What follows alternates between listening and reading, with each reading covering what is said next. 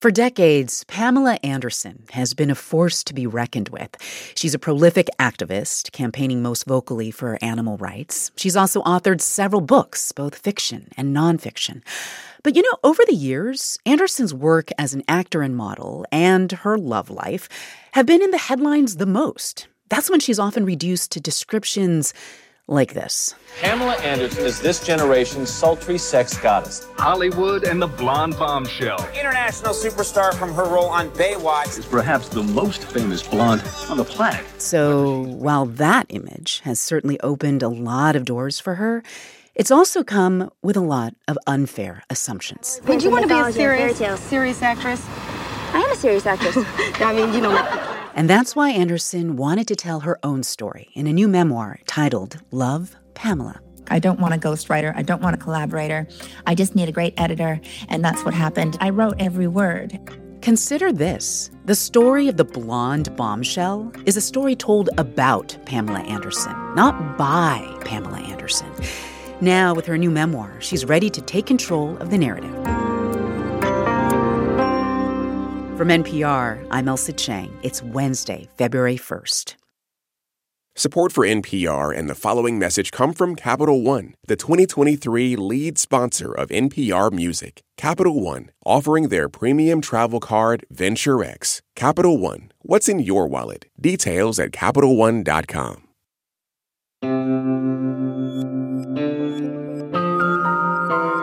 It's Consider This from NPR. Pamela Anderson, the Playboy playmate and TV star who became one of the most famous sex symbols of all time, has written a book about herself, and it was her sons who gave her the idea. I think they're just sick of always fighting for their mom. And they don't even really know the gritty details of everything, of course, but they felt like, that I've overcome some things, which is what made me very strong or gave me the sense of humor. And a warning. Anderson has worked through a lot, including sexual trauma, which we'll be talking about in this episode. Anderson told me that she was a painfully shy kid who was molested by a female babysitter at a young age.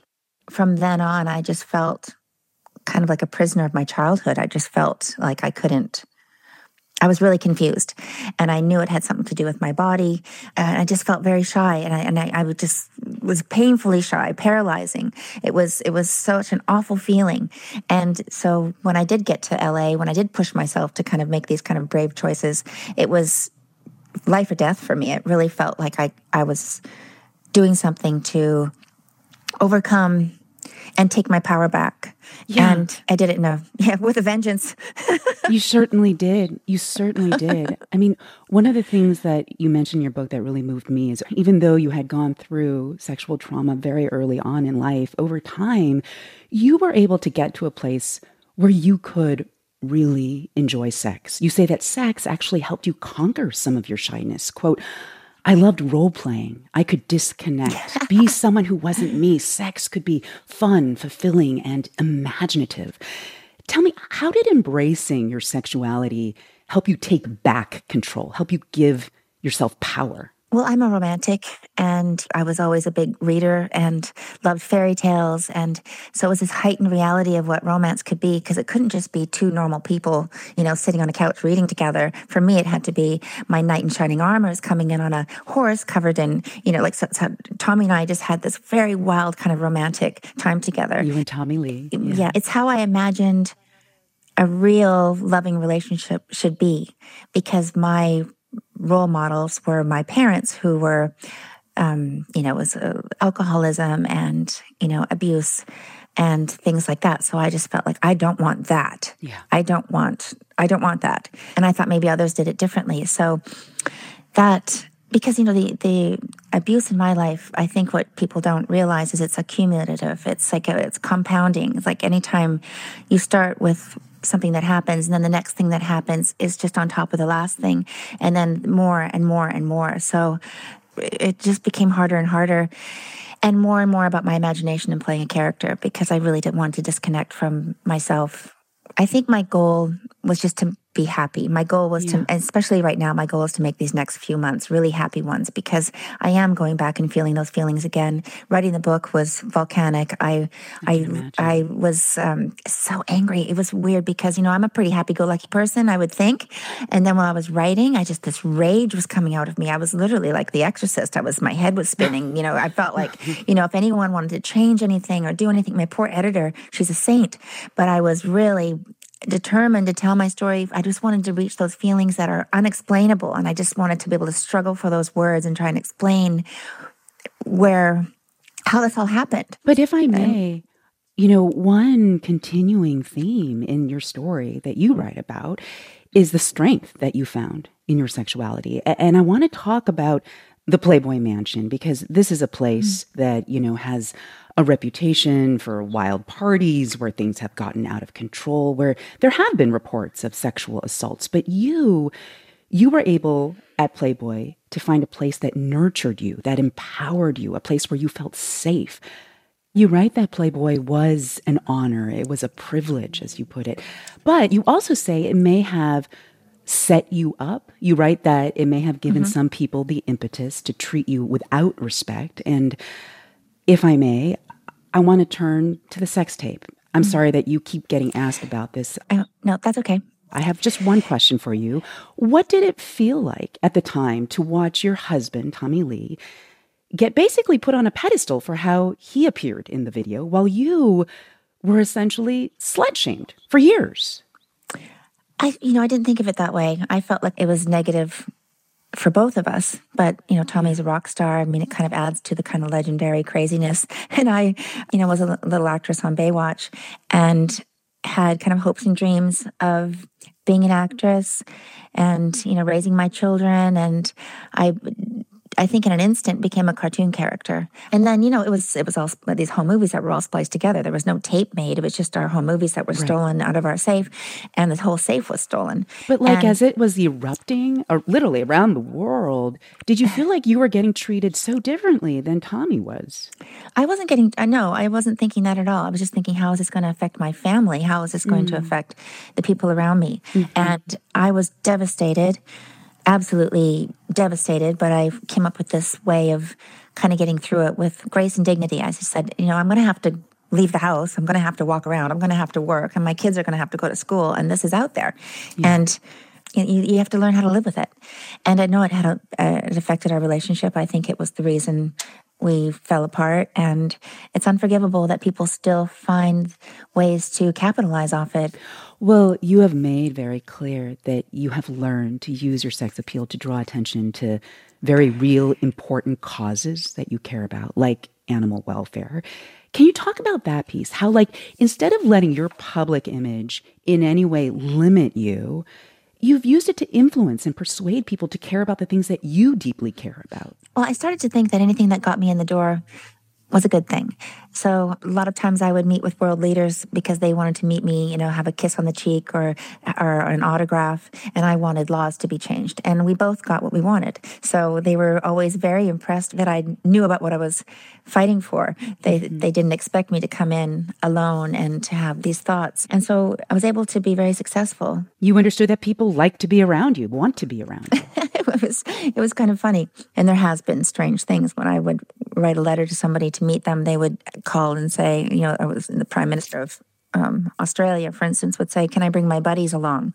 I'll meet you, but can I bring my buddies along?" How did that feel when they would ask that? Well, I was getting kind of used to that kind of behavior, but publicly, people were starting to kind of catch on how awful that was, and I would just, again, I didn't crumble. I mean, you just have to keep going.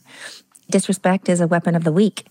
And I was able to change laws for animals, and that was really important to me, to kind of have some meaning along this kind of silly, superficial career. I felt like I wasn't able to really dig my teeth into anything of substance when it came to my career. So I thought, well, this is how I can create some meaning. Exactly. You talk about actually being underestimated was like a secret weapon. Like one of the poems in your book reads, "When you have nothing to live up to, you can't disappoint. People whispered, I might be genius if I could form a full sentence. Utter shock." I love that because I love it when people underestimate me. It means I'm just going to show them that they're wrong. Is that Right. how you felt sometimes? Yeah, I did. And I'd always kind of laugh when people go, oh my gosh, she wrote a poem. Oh, or she said this. And it was just like, if it was anybody else, maybe it would be kind of sidelined. But because it was me, it was so shocking. She can Thought put it was- sentences together in a paragraph. Yes, in a Make paragraph. a statement. Yeah. Write a book. Right. Right. She could have done Right. that by herself. No duh, people. Yeah. So, something I'm curious about when you're writing a book about yourself is what to reveal and not reveal. Like so many times people who go through trauma are told, shine a light on it, name it, open up about it. But you point out near the end of your book that some parts are best left unsaid. Tell me about that decision. Well, I mean, my book started out as just a poem. It was like a 60-page poem, and it turned into like more poetry, and I had to learn how to shape it and put it into a book. But I also felt like there were some things that just didn't need to be in there because I really wanted to balance it with the whole life story. It's not just the things that happened to me aren't me. I wanted to make sure that my feelings about these situations were it was more about that, not about just like the men in my life or people that had come and gone. But I'll tell you, the hardest part of the book for me to write was about the abuse as a child, to actually name things like the games she used to make me play on her. And I felt like I really don't want to say this, and so I probably should say it because I think there's so many people out there, predators know how to pick vulnerable people, and they do things to you that are so embarrassing and shameful that you would never tell anybody. And I think that's something that we need to kind of get past. And I think that hopefully will help young people or anybody tell somebody. It's hard to, but I wanted to say that, and I took it out, erased it, I put it back in, I took it out, I put it back in. I thought, I'm going to put it back in. It needs to be in there. And I think it'll speak to somebody. Did naming it out loud, putting it in there, did it change the way you think about the past now when you think about what happened to you? Well, I've obviously my survival mechanism was my imagination and also learning how to compartmentalize. And I'm dealing with that a lot right now with my mother. Even my mom, she read the book and we've been talking, and it kind of comes out in jibs and jabs and, this feisty kind of comments. My mom's very sarcastic and funny, but it's like very cutting and cold.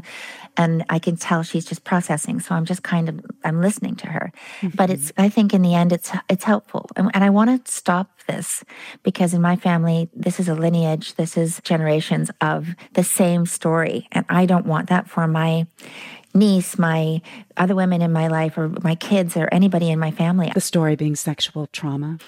Yeah, someone has to be brave enough to stop it. We don't have to tiptoe around alcoholics. We don't have to be in abusive relationships. We can leave.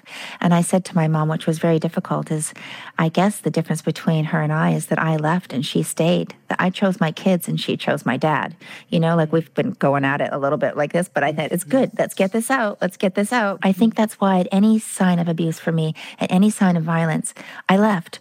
And, people kind of like to make fun that I've been married multiple times, and I make fun of myself too because those are my regrets. I wish I didn't, but I just wanted to recreate a family for my boys. But I just, was not fishing in the right pond. Maybe you're still searching. I'm still searching. You're still seeking. Pamela Anderson's new memoir is titled Love, Pamela, and the Netflix documentary about her life is called Pamela: A Love Story. Thank you so much for having this conversation with me. I really enjoyed this. Thank you. Thank you very much. Have a good day. It's Consider This from NPR. I'm Elsa Chang.